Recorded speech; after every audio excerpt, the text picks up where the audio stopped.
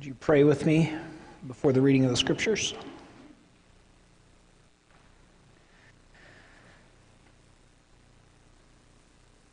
Father, give us ears to hear your word read. Jesus, season my words with the salt of your gospel and stop our ears from any conjecture, from any misapplication or misrepresentation of your truth. Holy Spirit, enliven us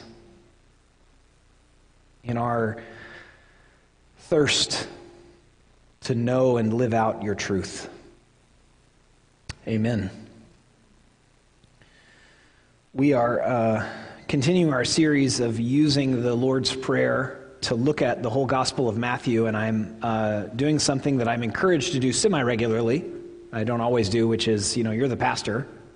If you want to go ahead and preach another sermon on this, you can.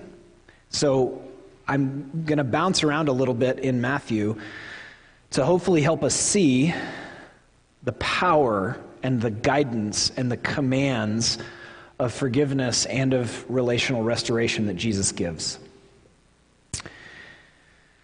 And as the one who writes the liturgy, it's challenging when I forget to use the liturgy that I've written. When we conclude the reading of the scripture, I am going to say, "This is the word of the Lord," and if you're so willing and able, you'll say, "Praise be to Christ." Last time I read the text, I did not do that, even though I'm the one that's making us do that. You have heard that it was said to those of old, "You shall not murder," and whoever murders will be liable to judgment. But I say to you that everyone who is angry with his brother will be liable to judgment. Whoever insults his brother will be liable to the council, and whoever says, "You fool," will be liable to the hell of fire. So if you are offering your gift at the altar and there remember that your brother has something against you,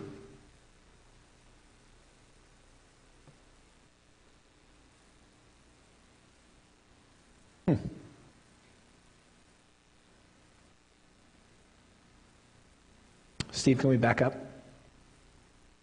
We were on 5 and we jumped, and I'm pretty sure it's my fault. Sorry.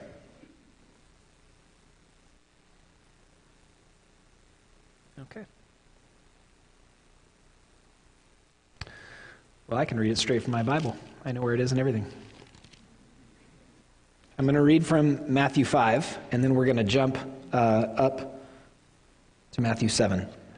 You have heard that it was said to those of old, "You shall not murder," and whoever murders will be liable to judgment. But I say to you that everyone who's angry with his brother will be liable to judgment. Whoever insults his brother will be liable to the council, and whoever says, "You fool," will be liable to the hell of fire. So if you're offering your gift at the altar, and there remember that your brother has something against you, leave your gift there before the altar and go. First be reconciled to your brother, and then come and offer your gift. Come to terms quickly with your accuser while you are going with him to court, lest your accuser hand you over to the judge, and the judge to the guard, and you be put in prison. Truly I say to you, you will never get out until you have paid the last penny. Beware of false prophets. Come to you in sheep's clothing, but inwardly are ravenous wolves. You will recognize them by their fruits. Are grapes gathered from thorn bushes, or figs from thistles? So every healthy tree bears good fruit, but the diseased tree bears bad fruit. A healthy tree cannot bear bad fruit, nor can a diseased tree bear good fruit. Every tree that does not bear good fruit is cut down and thrown into the fire. Thus you will recognize them by their fruits. Moving to Matthew 11. At that time Jesus declared, "I thank you, Father, Lord of heaven and earth, that you have hidden these things from the wise and understanding and revealed them to little children. Yes, Father, for such was your gracious will. All things have been handed over to me by my Father. And no one knows the Son except the Father, and no one knows the Father except the Son, and anyone to whom the Son chooses to reveal him. Come to me, all who labor and are heavy laden, and I will give you rest. Take my yoke upon you and learn from me, for I am gentle and lowly in heart, and you will find rest for your souls. For my yoke is easy, and my burden is light." And now to Matthew 21. In the morning, as he was returning to the city, he became hungry. And seeing a fig tree by the wayside, he went to it and found nothing on it but only leaves. And he said to it, "May no fruit ever come from you again." And the fig tree withered at once. When the disciples saw it, they marveled, saying, "How did the fig tree wither at once?" And Jesus answered them, "Truly I say to you, if you have faith and do not doubt, you will not only do what has been done to the fig tree, but even if you say to this mountain, 'Be taken up and thrown into the sea,' it will happen. And whatever you ask in prayer, you will receive if you have faith." This is the word of the Lord. Praise be to Christ.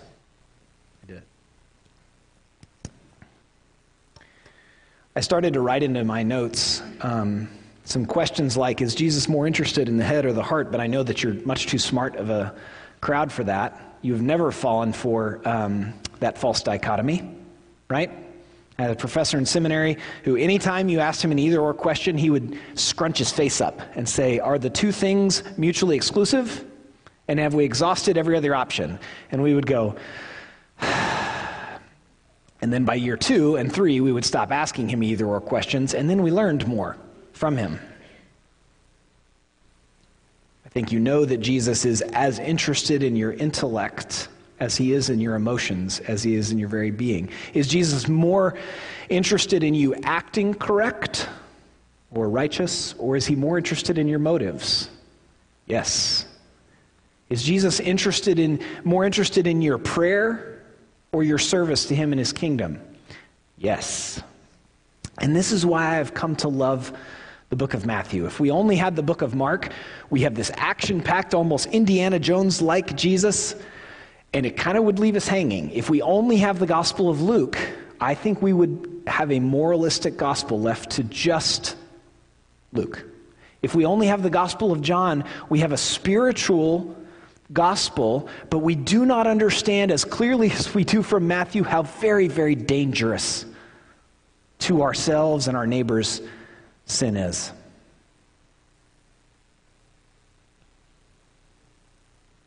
In Matthew chapter 13, verses 44, 45, and 46, Jesus says this, "The kingdom of heaven is like treasure hidden in a field, which a man found and covered up. Then in his joy he goes and sells all that he has and buys that field. Again, the kingdom of heaven is like a merchant in search of pearls, who on finding one pearl of great value went out and sold all that he had and bought it." I know I already read from 3 different sections of Matthew, but the integration and the interdependence of Jesus' teachings are incredible. And before we talk about forgiveness and restoration of relationship, which we talked about last week, but I think we need to spend a little more time on, so we are.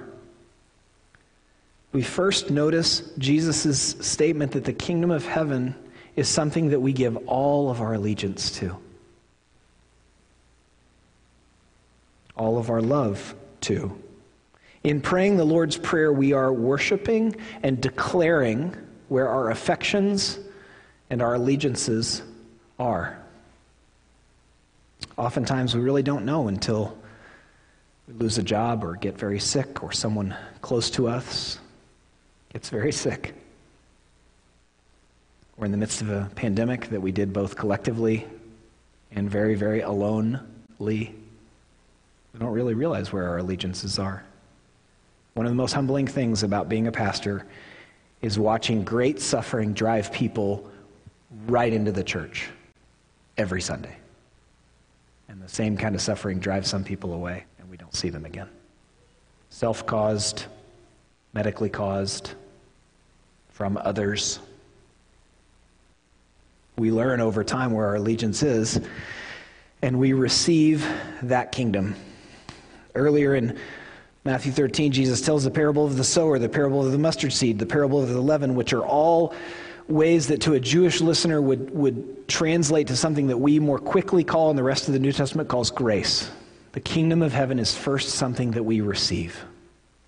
God's love pursues us and we receive it. And then we begin to trust him. Jesus' miracles and healings were designed to support and help us understand better and trust his teachings. And then we follow him. We are displaying allegiance and love in the way that we do life, in the way that we think, in our internal motivation, and how we pray. When we pray, "Our Father," it's a move of allegiance and love. We're going to use this to focus back on forgiveness and restoration of relationship. But Jesus taught regularly that we are trees, and those trees are either good and therefore produce good fruit, or are worth nothing more than kindling. Either make the tree good and its fruit good, or make the tree bad and its fruit bad. For the tree is known by its fruit. It's one of my mom's favorite verses. On a side note, she's going to be pretty happy. I'm going to get a text later because you played violin. She played violin. She always texts me whenever you play. Thanks for playing violin, Hannah. One of the more challenging things, but also one of the more important things about understanding Jesus, especially in Matthew, is how he interacts with the Pharisees. And we've talked about this. We're going to keep talking about it, because if we don't, we will not understand Jesus as well as we can, and we will not experience life as it is available to us. Jesus is not anti-Pharisee. He's anti some Pharisees who are making some extra laws that were not found in the Old Testament. In Matthew 15, he's pointing out to them that they have made a law that keeps them from having to take care of their parents, which is actually what the fifth commandment is about, adults taking care of the older generation. It is good for children to obey adults, but the fifth commandment is more about that. And then he's talking about another law that was only for priests, that the Pharisees extended to everyone, about hand washing. And he says this, and he called the people to him and said to them, "Hear and understand, it is not what goes into the mouth that defiles a person, but what comes out of the mouth, this defiles a person." The disciples came and said to him, "Do you know that the Pharisees were offended when they heard this saying?" And he answered, "Every plant that my heavenly Father has not planted will be rooted up. Let them alone, they are blind guides. And if the blind lead the blind, both will fall into a pit." But Peter said to him, "Explain the parable to us." Thank God for Peter. And he said, "Are you also still without understanding? Do you not see that whatever goes into the mouth and passes into the stomach and is expelled, but what comes out of the mouth proceeds from the heart, and this defiles a person? For out of the heart come evil thoughts, murder, adultery, sexual immorality, theft, false witness, slander. These are what defile a person. But to eat with unwashed hands does not defile anyone." There's a lot going on in the scripture. It's probably quite obvious to you. I'm not trying to explain all of it to me or to you. But I want us to see Jesus repeatedly describing us as trees that are healthy from the inside out and that bear good fruit. We display allegiance and love when we forgive. It's a little bit ringy. Maybe it's just me. A little ringy. Thanks. If we have received his rest, Matthew 11, "Come to me, all you who are weak, heavy laden, tired, I will give you rest." Then we resist our instincts of vengeance and retaliation. You know what's so sweet about this? People have hurt you. And when you resist Jesus' command to forgive them, you're actually continuing to allow them power over you. It's one of the reasons we're returning to this and pausing over it, because there's freedom in trusting Jesus who commands us to forgive. And we're going to talk about relationship restoration in just a second, but when Jesus talked about forgiveness, that's not what he was talking about. He was talking about releasing our picture of vengeance coming down on them, and us being the one that both judge and jury and exactor of that vengeance. That's the judicial component of forgiveness. When we do that, not only are we following Jesus, who commanded that we do it in very, very amplified terms, Matthew 6, 14 and 15, we're also releasing ourselves from that power that sin connects, and the only option is to either pay them back or to release. While forgiveness is not linked to restoration, it does create space for it. Or space for a new relationship. Some wounds actually re-clarify what kind of relationship you have with a person, but that doesn't mean you can't have a relationship with them in the future. though Jesus' teaching is not guiding us toward that, his teaching creates space for it. And in an intimate relationship, when there's a wound and forgiveness, there's an opportunity for welding. Talked about this last week, but I think it's a pretty good metaphor, so I'm using it again. When two metals are welded together, they become even stronger. In an intimate relationship, when there is actual apology, followed by actual forgiveness, followed by actual repentance, I will not treat you that way in the future, the relationship has the opportunity to grow stronger in that space.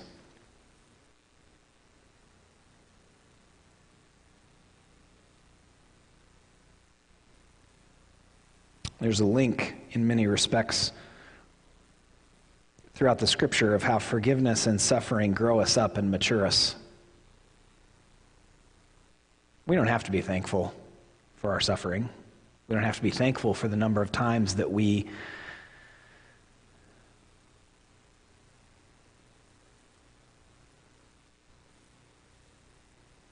thinking back to how James talks about it. We are supposed to be a little bit thankful for our suffering because it grows us up. Shoot. But many of you know why I'm saying this. Because I've heard over a dozen pastors say, I don't know anyone that would give up what happened to them because of what they learned. And I'm like, I'm so thankful for what I've learned through needing to forgive and through suffering. I'm so thankful for it. And that's the gift.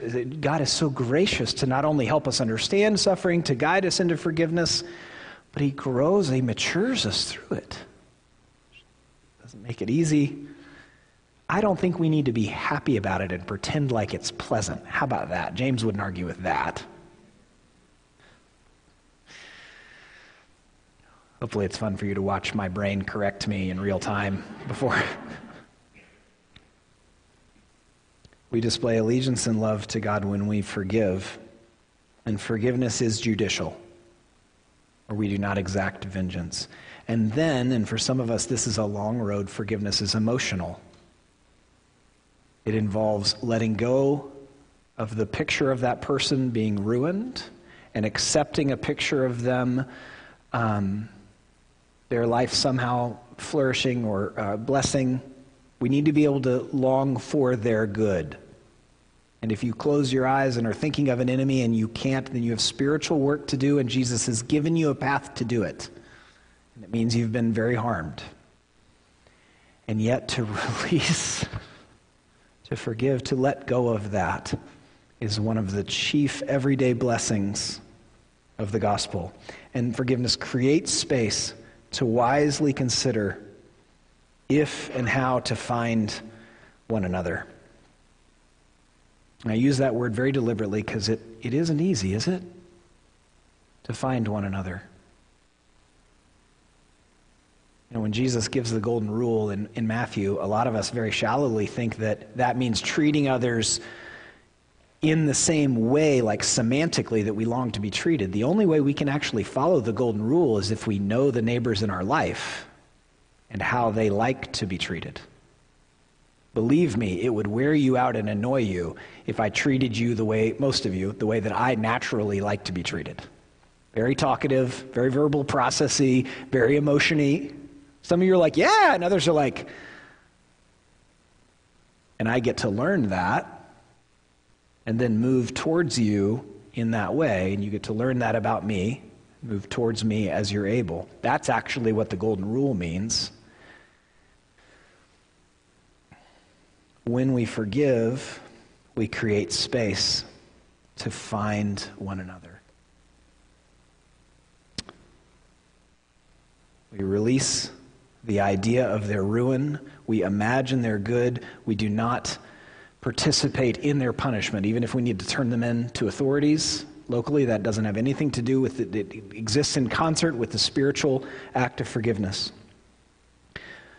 2 years ago, a 16-year-old who visits the church periodically to see friends, he lives out of town, said to me, 2 years ago, he said, 3 years ago you said, you know what's better than forgive and forget? Forgive and heal. And I was moved because a 16-year-old remembers something I said when he was 11. Andy's right, I did say that. And the reason I said it is that's what the gospel is getting at. We look for cliches and for trite statements because this world is that disorienting that we look for things that we can latch onto, but the gospel is so much better than forgive and forget. It's forgive and heal. And when we confront one another.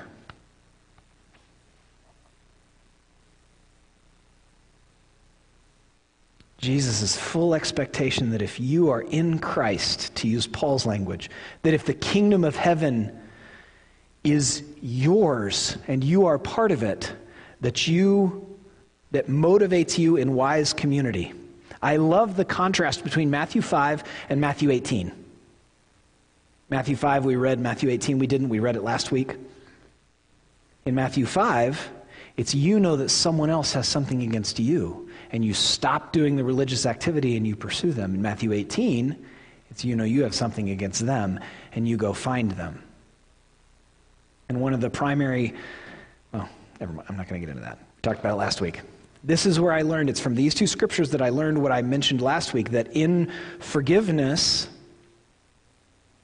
we must wisely assess the power difference between us and the other person before we consider relational restoration. The example I gave was it's different for a teacher to forgive a principal, to forgive another teacher, to forgive a student, to forgive a parent. An easier example is it's in a family, it's different for a parent to forgive a child than it is for a child to forgive a parent or a sibling. In Matthew 5 and in Matthew 18, Jesus is creating scenarios where the power is relatively balanced and fully expecting us to find ways to go talk with one another when we're concerned that we've offended one another, or worse, when we know that someone has offended or sinned against us. Listen to this word, listen to Matthew 5 again with the question, Jesus, how dangerous is it to do spiritual things when I know someone's upset with me? Jesus, how dangerous is it to do spiritual things when I know someone is upset with me? So if you're offering your gift at the altar, and there remember that your brother has something against you, leave your gift before the altar and go. First be reconciled to your brother, and then come and offer your gift. Come to terms, and then he switches metaphors right in the middle of the teaching. Come to terms quickly with your accuser while you're going to a court, while you are going with him to court, lest your accuser hand you over to the judge, and the judge to the guard, and you'll be put in prison. That's when we're concerned that they have something against us. In Matthew 18, it's, if your brother sins against you, go and tell him his fault between you and him alone. If he listens to you, you have gained your brother. But if he does not listen, take one or two others with you, that every charge may be established by the evidence of 2 or 3 witnesses. Jesus is expecting the knowledge that we have God as Father and his kingdom of heaven living in us to help us do wise community and be willing and able to forgive and to confront one another, that relationships might be renewed, restored, rebuilt. How much should we try? That is a very wise question. With forgiveness, we always offer it. With relationship healing, we go quickly, but we're very wise about repetition. We're cautious.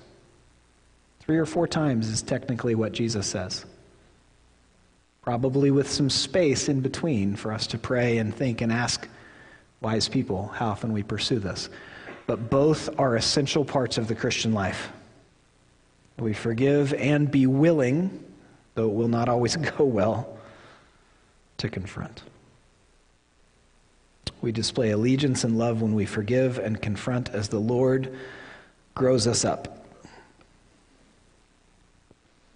Throughout the book of Matthew, Jesus uses the analogy, or the metaphor of a tree. And it's one of my favorite metaphors for what we receive by faith. And I think you know this metaphor. Blessed is the man who walks not in the counsel of the wicked, nor stands in the way of sinners, nor sits in the seat of scoffers, but his delight is in the law of the Lord, and on his law he meditates day and night. He is like a... Yep.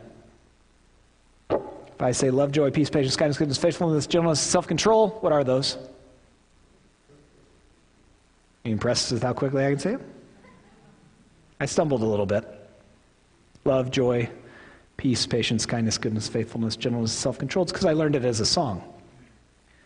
Where do we get those? Galatians 5. What are they called? Some of you said fruit. Some of you said fruits. Going to give you a quick Bible trivia bit. It's fruit. Because you're a tree. And with the Holy Spirit in you, your roots are growing strong, and you can withstand the storms of life. And with your branches, you glorify God with the beauty of your words and actions as his follower in the world. You offer shade and good fruit to the neighbors in your life. And that is why Jesus killed a tree. One of the weirder miracles that supports his teaching that it is not just actions and it is not just private religious activity. It is our whole life that is either in worship to him and offering shade and fruit and stability to the world, or we're not very valuable. We receive the kingdom of heaven, we trust the King, and we follow and know him and his commands. We're going to do something really spiritual. And if I was in your seats, sometimes I do not like it when people do this. I give you full permission to dislike this. I'm still going to encourage you to do it. There's someone in your life, you may not be in contact with them, and they're not for you. Maybe they're not actively plotting against you as far as you know, but they're not for you. You know they're not. We're going to take a moment and we're going to pray for them. Not out loud.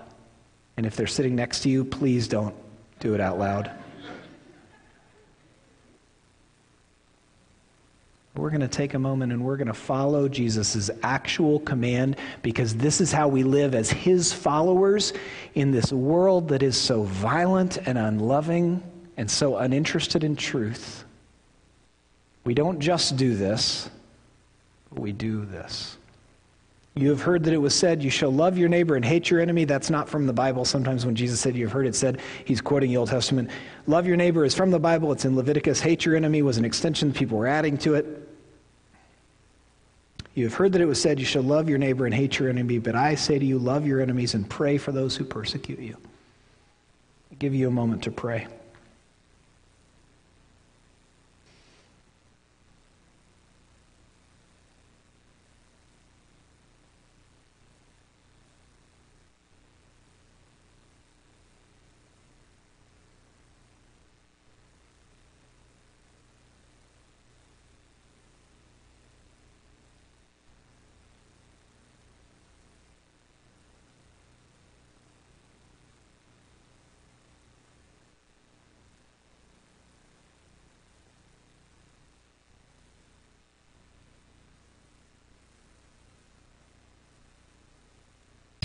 God, we ask your blessing on those that are not for us. Strengthen us both to forgive and to pray for them as you commanded. Amen. If you're like me, which some of you are, others of you are not, you might be thinking right now, I should call them. Ask a wise friend before you call an enemy. Pray for them. Ask a wise friend before you call them. If you had to grit your teeth during that prayer, you have some spiritual work to do. And Jesus tells you how to do it. He has all the grace and power you need. It'll take some prayer to continue to release them and to pray for them. If that was easy for you, to imagine someone who's not for you and to pray for them, listen, this is so important. If that was easy for you, that is the Holy Spirit in you. You know that you have been forgiven much, and you can pray for those who are enemies, in your life. When we follow Jesus and forgive and sometimes confront, that is heaven in breaking. That is the kingdom of heaven invading this violent, lustful, nihilistic, anarchic world that is also noble and beautiful but marred by sin.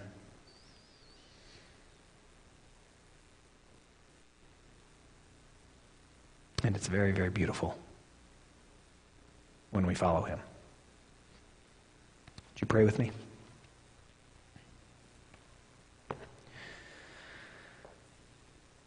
Jesus, thank you that you not only forgive us,